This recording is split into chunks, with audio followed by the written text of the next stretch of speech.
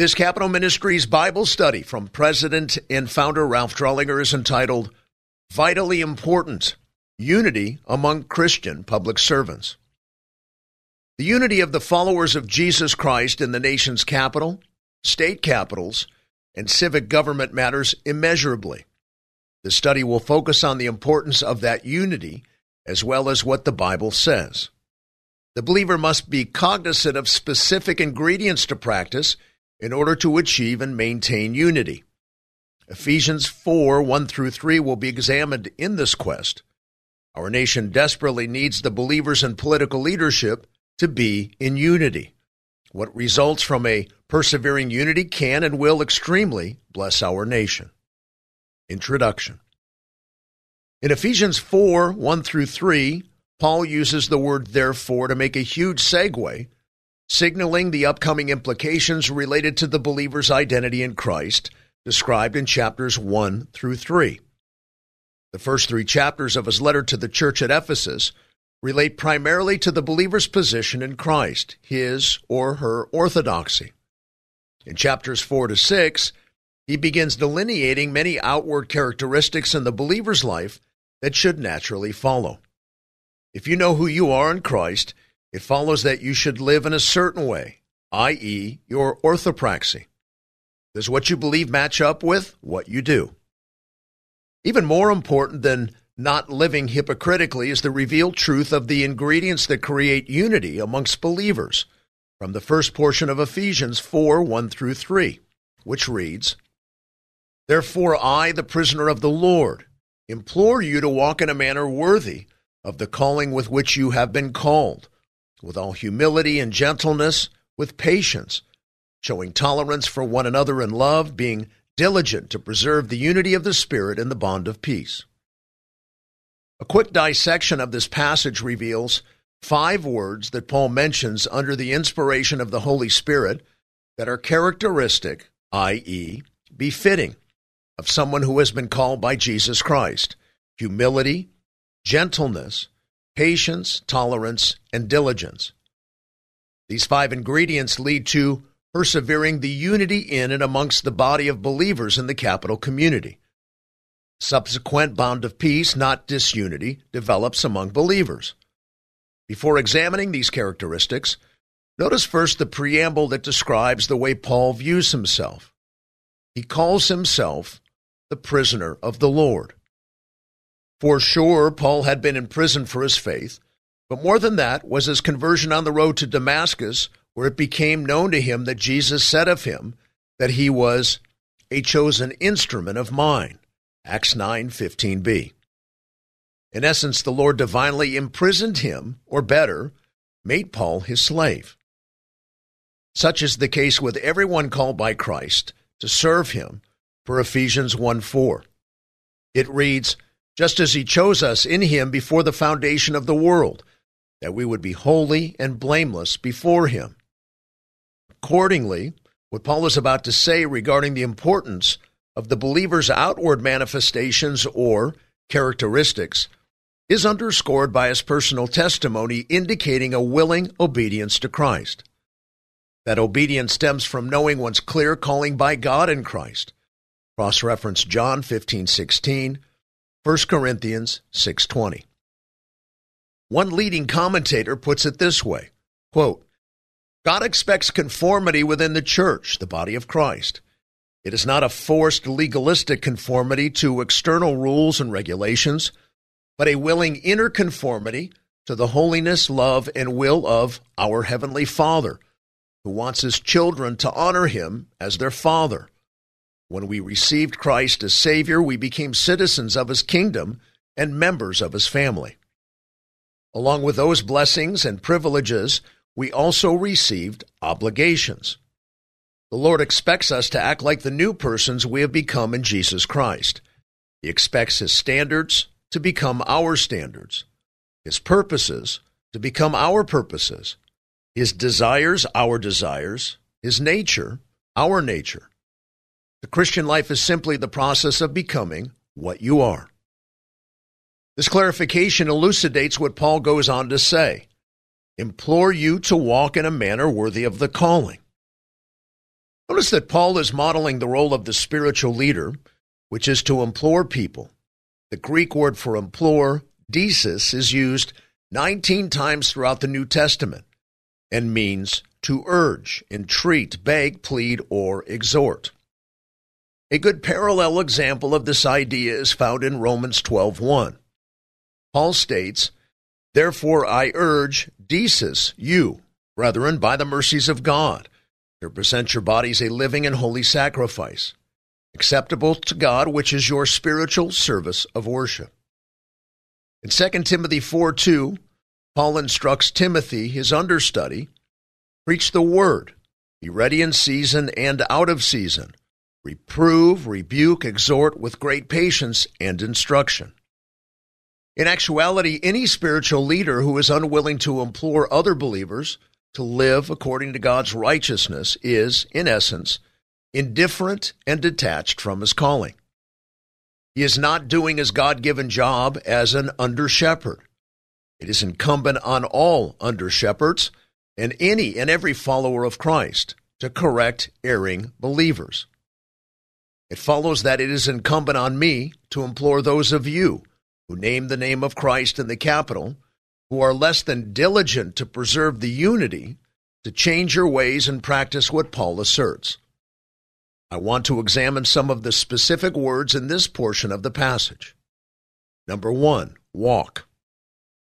This word, readily found throughout the New Testament, refers to the daily conduct of the believer.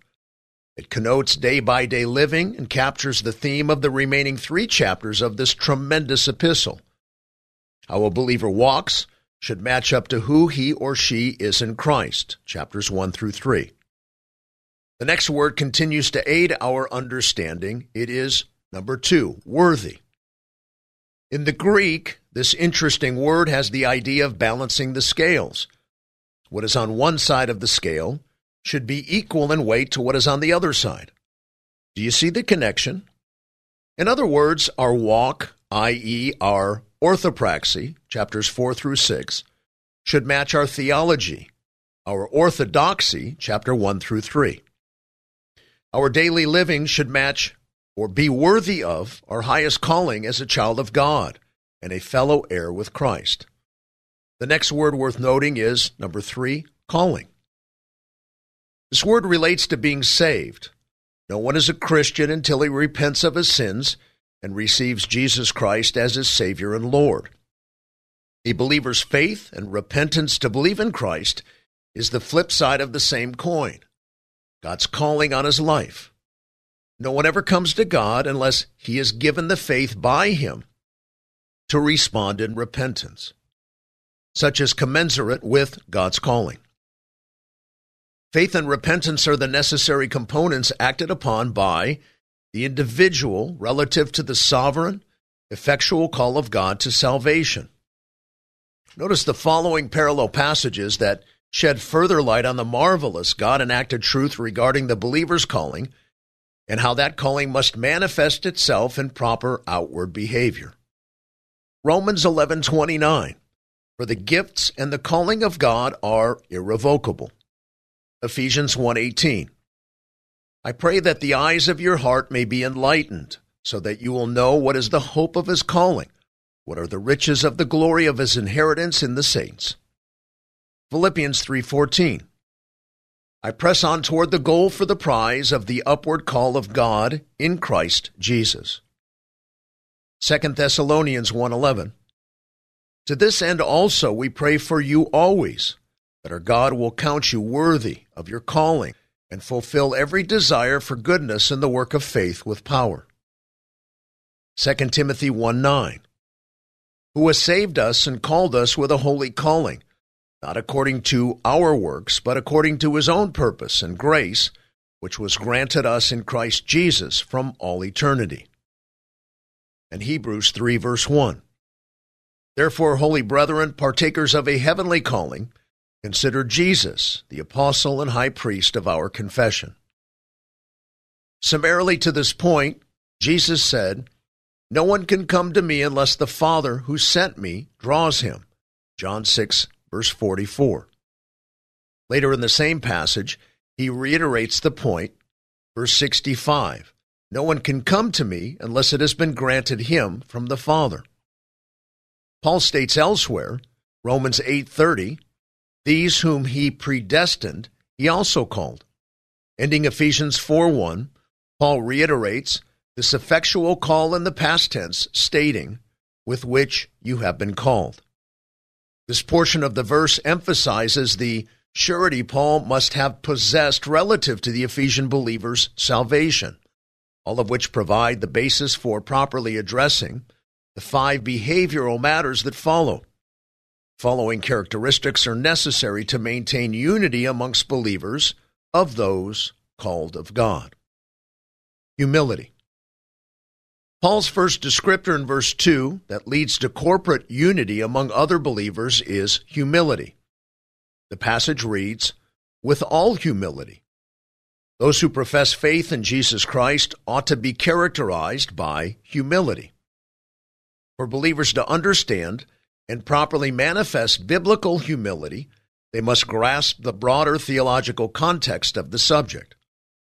Wishful thinking says, be humble and expect someone to step down several notches from whatever degree of superbity he possesses. For believers, humility stems from a clear understanding of the fact that they are the bride of Christ.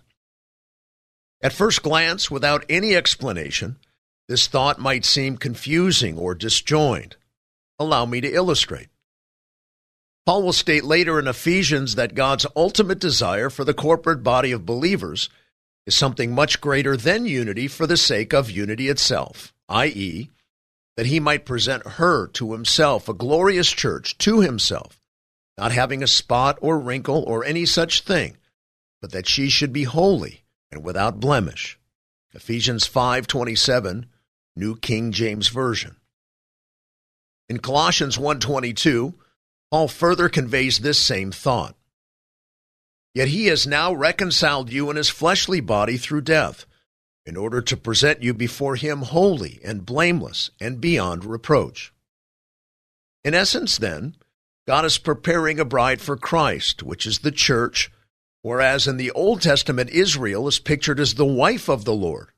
Cross-reference Isaiah 54:5, Jeremiah 3:14, and Hosea 2:19 and 20.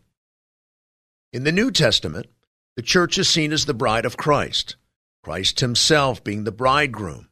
Cross-reference Mark 2, verse 20. The significance of this beautiful picture is further portrayed in the book of Revelation regarding the second coming of Christ with his church. Note that in the following passages.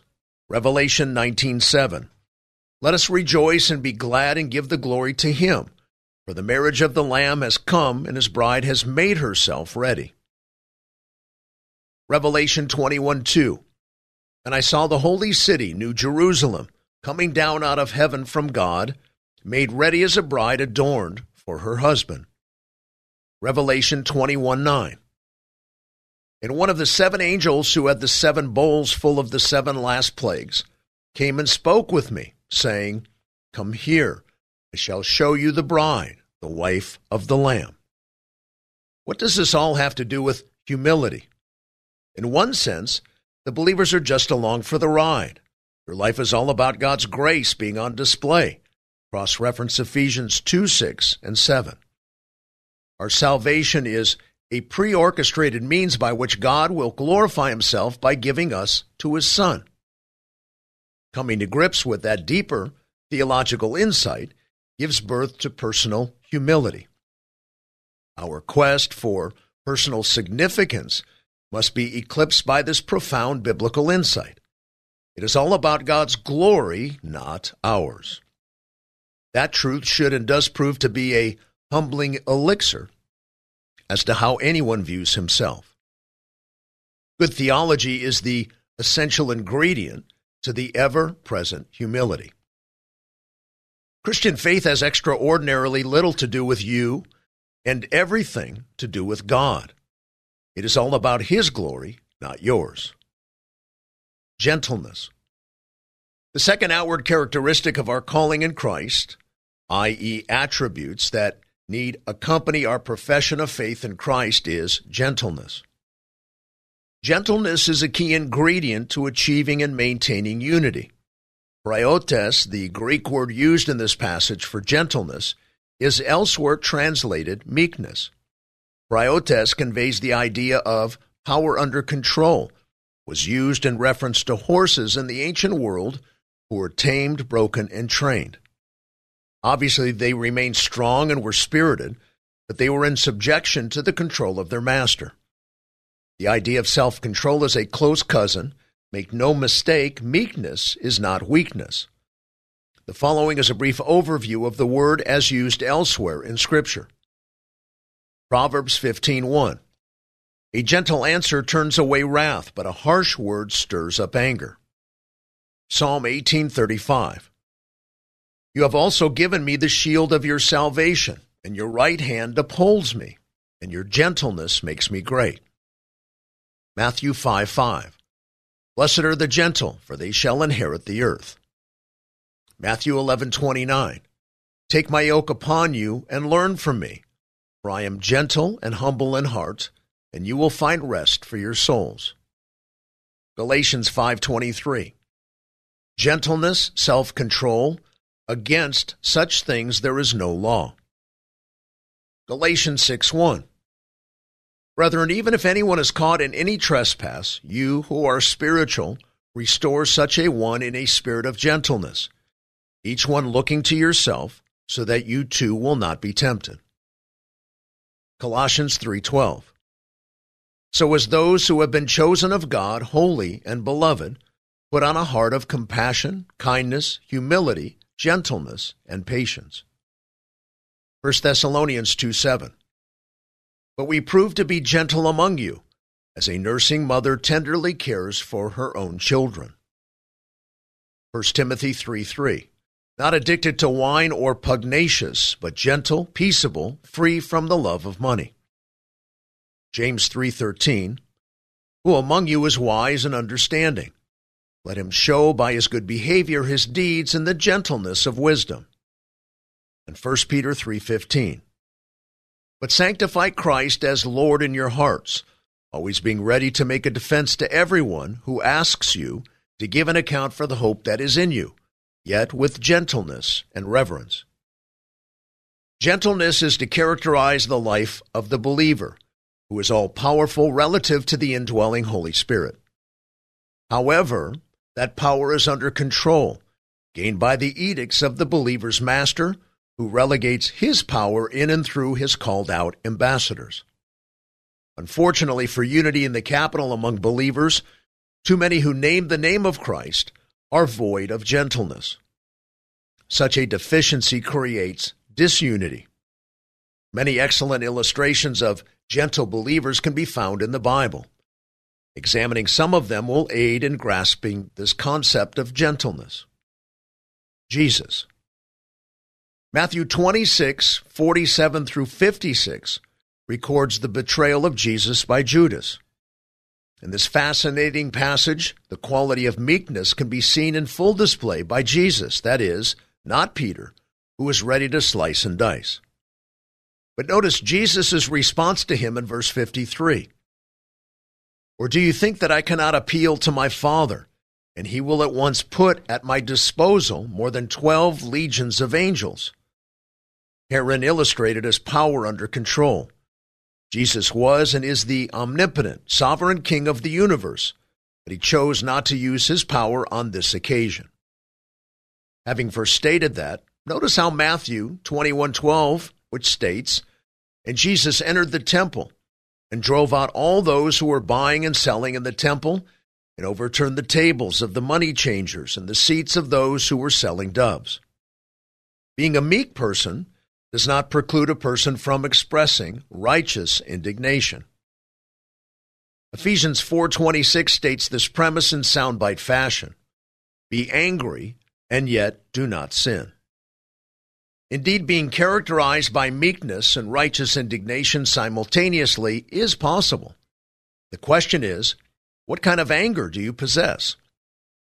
Is it a selfish anger, stemming from a lack of getting what you want, or is it a righteous indignation? How do you keep these Christological illustrations in tension? I synthesize these two illustrations from the life of Christ as follows. Meekness is power in reserve that is ever sensitive to the will of God. Proverbs 16:32 vividly illustrates the value of a gentle, but not weak, spirit. He who is slow to anger is better than the mighty, and he who rules his spirit than he who captures a city. Extremely self-controlled, powerful people are the type of people others are drawn to. There's a confidence in their leadership and in their personhood. They are unifiers. Moses. The life of Moses reveals additional perspectives of this biblically desired quality of gentleness. God says of him in Numbers 12:3, "Now the man Moses was very humble, more than any man who was on the face of the earth." At the same time, note Moses' perception of self as recorded in Exodus 4:10. Then Moses said to the Lord, "Please, Lord, I have never been eloquent, neither recently nor in time past, nor since you have spoken to your servant, for I am slow of speech and slow of tongue." Having first stated those self-perceptions Moses had about himself, take note of the following instances from Numbers and Exodus when he, number 1, confronted Pharaoh in the Lord's name. 2, confronted Israel regarding her idolatry. And 3, confronted the Lord to forgive Israel's sin. How do you explain this seeming dichotomy? The answer is this. His confidence was not in himself, but rightfully placed in God's attributes, promises, and power. The meek person is not concerned about making a name for himself. He's void of selfish ambition. He's not caught up in his self-image. Rather, the meek man has a selfless image. The meek focus on obedience to God and upholding the honor of his name, his attributes, his righteousness, and his objectives. Such is reflected in the lives of the apostles who gave themselves in total for the advancement of the gospel.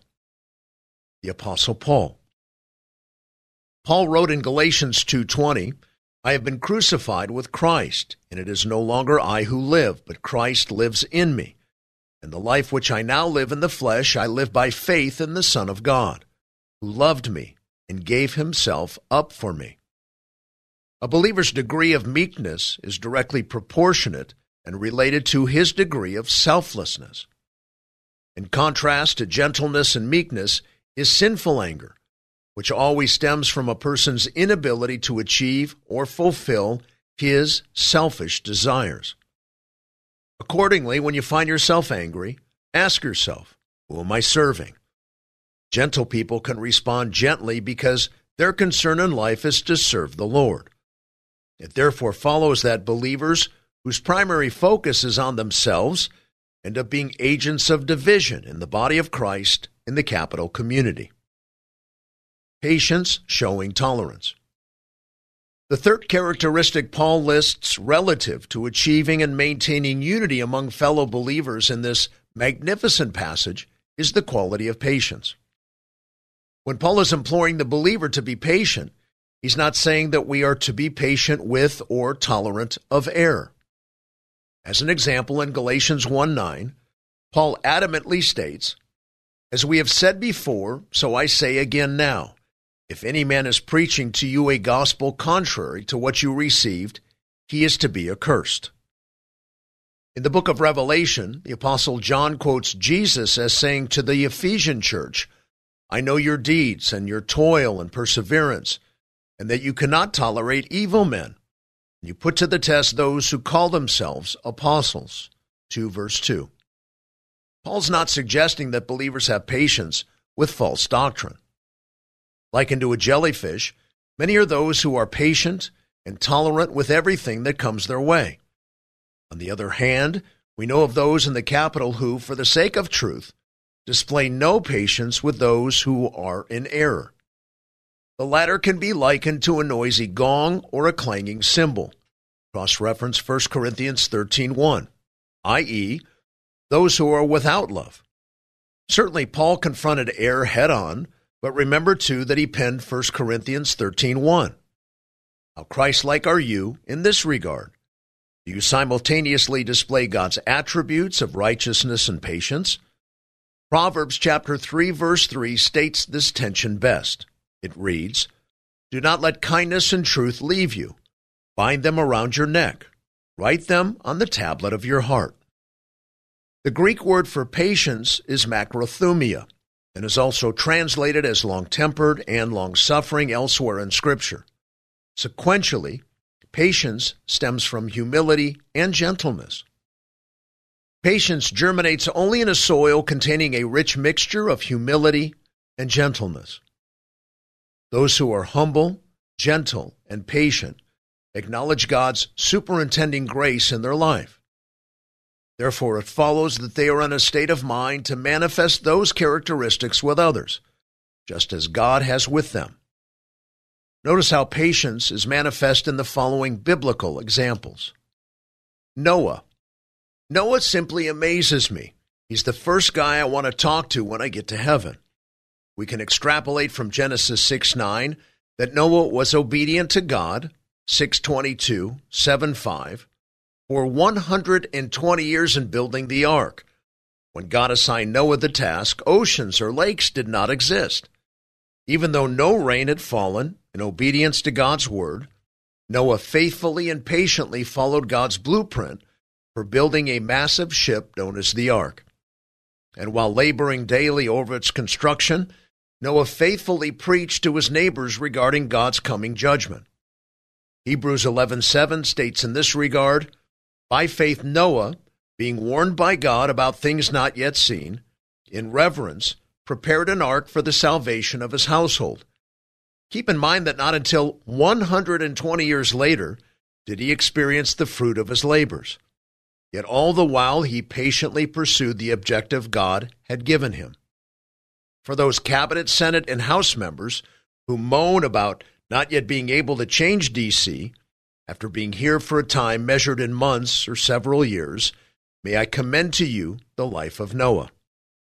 But then again, how can one not fall to the temptation of impatience if he is not regularly plugged into a Bible study with other members who can encourage him to persevere in patience? Abraham. In Genesis 12:12, God promised Abraham that his descendants would be a great nation, and yet he was not given Isaac, the son of promise, until after he was 100 years old. During this long period of waiting on God, Paul states of him in Romans 4:20, "Yet with respect to the promise of God, he did not waver in unbelief, but grew strong in faith, giving glory to God." Are you growing stronger in your faith as you wait on God for him to fulfill his calling in and on your life? Maybe he cannot yet use you because you're not yet spiritually mature enough, as measured by your impatience. Keep in mind what the writer of Hebrews said of Abraham, chapter 6, verse 15, "Having patiently waited, he obtained the promise." Moses. Moses made the cognitive choice to endure ill treatment with the people of God, to enjoy the passing pleasures of sin, considering the reproach of Christ greater riches than the treasures of Egypt, where he was looking to the reward. By faith he left Egypt, not fearing the wrath of the king, for he endured as seeing him who is unseen. Hebrews 11:25 through 27. Here's a man who deliberately left the Ritz-Carlton for a 40-year hike in the desert. Moses endured. He didn't bail out on his calling, even though his calling proved much more difficult than any calling to our nation's capital. In obedience to God, Moses patiently trusted him with the purpose and direction of his life. Jeremiah. In the Old Testament book of Jeremiah, the prophet is instructed by God to be obedient to him, but to realize when going in, God states to him that no one will listen to your message. God said to him, "Before I formed you in the womb, I knew you, and before you were born, I consecrated you. I have appointed you a prophet to the nations. Now gird up your loins and arise and speak to them all which I command you. Do not be dismayed before them, or I will dismay you before them. Now behold, I have made you today as a fortified city, and as a pillar of iron, and as walls of bronze against the whole land, to the king of Judah, to its princes, to its priests and to the people of the land. They will fight against you, but they will not overcome you, for I am with you to deliver you, declares the Lord. Jeremiah 1:5, 17 through 19. Jeremiah was not dismayed because he was cognizant of his calling. Can the same be said about you? Jeremiah proved to be a patient man, like Isaiah before him. The nation would not listen to either prophet or turn from their sins. Regarding these men of God, James 5:10 states, "As an example, brethren, of suffering and patience, take the prophets who spoke in the name of the Lord. As a member of the cabinet or Congress, are you mindful of the prophets' patience? Are the prophets examples to you of the patience of the prophets of old?" Jesus. Jesus is our ultimate example of patience. Hebrews 12:12 states that we should be fixing our eyes on Jesus, the author and perfecter of faith, who for the joy set before him endured the cross, despising the shame, and has sat down at the right hand of the throne of God. Herein Jesus illustrated great patience, showing tolerance, i.e., relegating himself to God's ultimate purposes for his glory, no matter the personal sacrifice or cost. States one leading commentator in this regard, "The patient Satan accepts God's plan for everything, without questioning or grumbling. He does not complain when his calling seems less glamorous than someone else's, or when the Lord sends him to a place that is dangerous or difficult. He remembers that God the Son left his heavenly home of love, holiness, and glory to come to earth and be hated, rejected, spat upon, and crucified, without once returning evil for evil or complaining to his Father." Beloved members, can the same be said of you? Are you patient in regard to Christ's calling of you to DC? Patience is a main ingredient to the achievement and maintenance of unity. Diligent to preserve the unity. The last character quality Paul mentions that is tantamount to achieving and maintaining unity in the body of Christ is the need to be diligent to preserve the unity of the Spirit in the bond of peace. Diligence is the persevering application of the aforementioned characteristics that have been addressed. Why should we be diligent? Because the sum total of practicing humility, gentleness, patience, tolerance, and diligence is the key to maintaining unity in the body of Christ. The unity of believers on the hill is critical to the health and direction of the nation. Biblically speaking, unity among believers is critical for at least three theological reasons. Could it be that the reason Congress has been branded as the do-nothing Congress for so many years is because the believers lack unity among themselves? When the following three aspects of unity are manifest among believers in political leadership, a chemistry that is good for achieving goals to benefit a nation are facilitated. The theological reasons why unity is so important and why God blesses those who are diligent about achieving unity are as follows. A. Unity reflects God's very nature. In Ephesians 4 through 6, Paul contends the following reasons why unity is so important. There is one body and one Spirit, just as also you are called in one hope of your calling, one Lord, one faith, one baptism, one God and Father of all, who is over all and through all and in all. If the body of Christ is to be the representation of Christ in the capital between his first and second advent, then God's nature of oneness needs to be reflected among other believers and to all onlookers.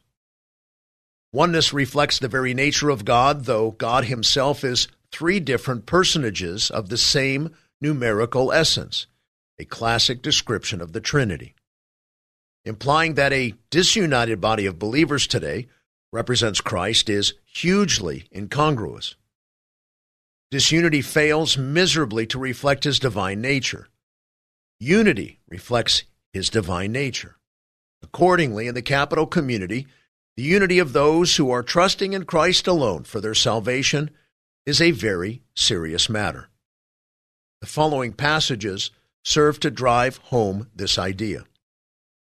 Philippians 1:27, Only conduct yourselves in a manner worthy of the gospel of Christ, so that whether I come and see you or remain absent, I will hear of you that you are standing firm in one spirit, with one mind, striving together for the faith of the gospel. There should be no disunity regarding all believers' ultimate purpose and aim. The faith of the gospel refers to that compendium of truth relative to the Christian faith. Cross-reference 1 Corinthians 15:3-4, cross-reference Jude 3, Romans 1:1, Galatians 1:7. Followers of Christ who have other priorities that eclipse proffering the gospel will inevitably bring disunity to the body in the capital simply because they view their purposes differently than from what Scripture says they ought to be. For the believer to have a higher agenda above God's agenda is misdirected and disuniting. Philippians 2:2 states, "Make my joy complete by being of the same mind, maintaining the same love, united in spirit, intent on one purpose." This passage also underscores the necessity of the body of believers possessing unity in purpose, which reflects both God's presence and his divine nature. Jesus states in John 17:22, as he communicates with God the Father, he said, "The glory which you have given me, I have given to them, that they may be one, just as we are one." B. Unity proclaims Christ to the unsaved. In John 17:23, the gospel writer records the preceding portion of Jesus' high priestly prayer. However, John records what Jesus goes on to say, "I in them and you in me, that they may be perfected in unity, so that the world may know that you sent me and loved them, even as you have loved me." The unity of the body testifies of Christ's reality in the heart of the unregenerate person. Accordingly, the unity of the body in the capital is extremely important relative to the effectiveness of our overall witness to unbelievers. If we are perfected in unity, God promises us that the capital community will know that God sent Christ to be the payment for their sins. Notice the term striving together, synathlountes, in Philippians 1:27. Son is a prefix meaning together or with. The root, athlountes, should be familiar as the word athlete. 2 and 1. The root, athlountes, should be familiar as the word athlete is derived from it. The same term is used as such elsewhere by Paul in 2 Timothy 2:5. Paul utilized the gladiatorial spectacle to communicate the ferocious tenacity we need possess in standing together to proclaim the gospel. Unity is extremely important. We desperately need to maintain concord and harmony on the hill among believers. C. Unity facilitates spiritual growth. Ephesians 4:13 states, "Until we all attain to the unity of the faith and of the knowledge of the Son of God, to a mature man, to the measure of the stature which belongs to the fullness of Christ."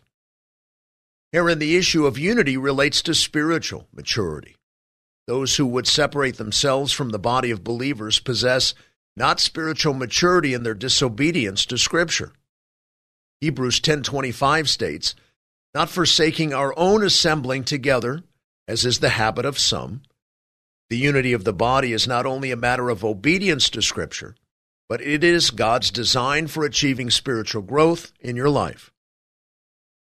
In Ephesians 4:14, Paul states, from the context and flow of the passage, that one of the results of unity is that we are no longer to be children, tossed here and there by waves and carried about by every wind of doctrine, by the trickery of men, by craftiness in deceitful scheming. The word for craftiness, panorrhagia, carried the idea of clever manipulation of error made to look like the truth. Unfortunately, many are children today in the body of Christ, as illustrated by their independence for the larger body of believers. To be absent is to be disunited. Show me a believer who rejects unity and forsakes the assembling of believers together, and I will show you someone who is easily swayed by every wind of doctrine, or who becomes impatient. To the opposite, Ephesians 4:16 reveals that a committed body of believers practice their spiritual gifts with one another and build up each other. This fact is communicated metaphorically by Paul. He said, "For whom the whole body, being fitted and held together by what every joint supplies, according to the proper working of each individual part, causes the growth of the body for the building up of itself in love." What a wonderful God-designed benefit for those who are committed to unity among other believers. They can be encouraged over the long haul. Our summary. The unity of believers in any capital community, be it D.C., a U.S. state capital, or a federal foreign capital, is an especially important matter relative to the health and preservation of a nation. When believers are united in the leadership of a nation, that nation is positioned for God to bless it in ways that are exceedingly abundantly beyond what you might ask or think. Therefore, being unified becomes a matter of importance to discover what Scripture says are the main components of unity, its attainment and maintenance. Ephesians 4:1-3 speaks to that analysis in a powerful way. When those ingredients of humility, gentleness, patience, tolerance, and diligence are practiced by the believer, they lead to corporate unity among the body of Christ in the capital community or anywhere else. May God help us to develop each of these character qualities. This concludes our Bible study for this week. May God bless you deeply. Thank you for all you do in our great country and on the Hill. This is Frank Sontag.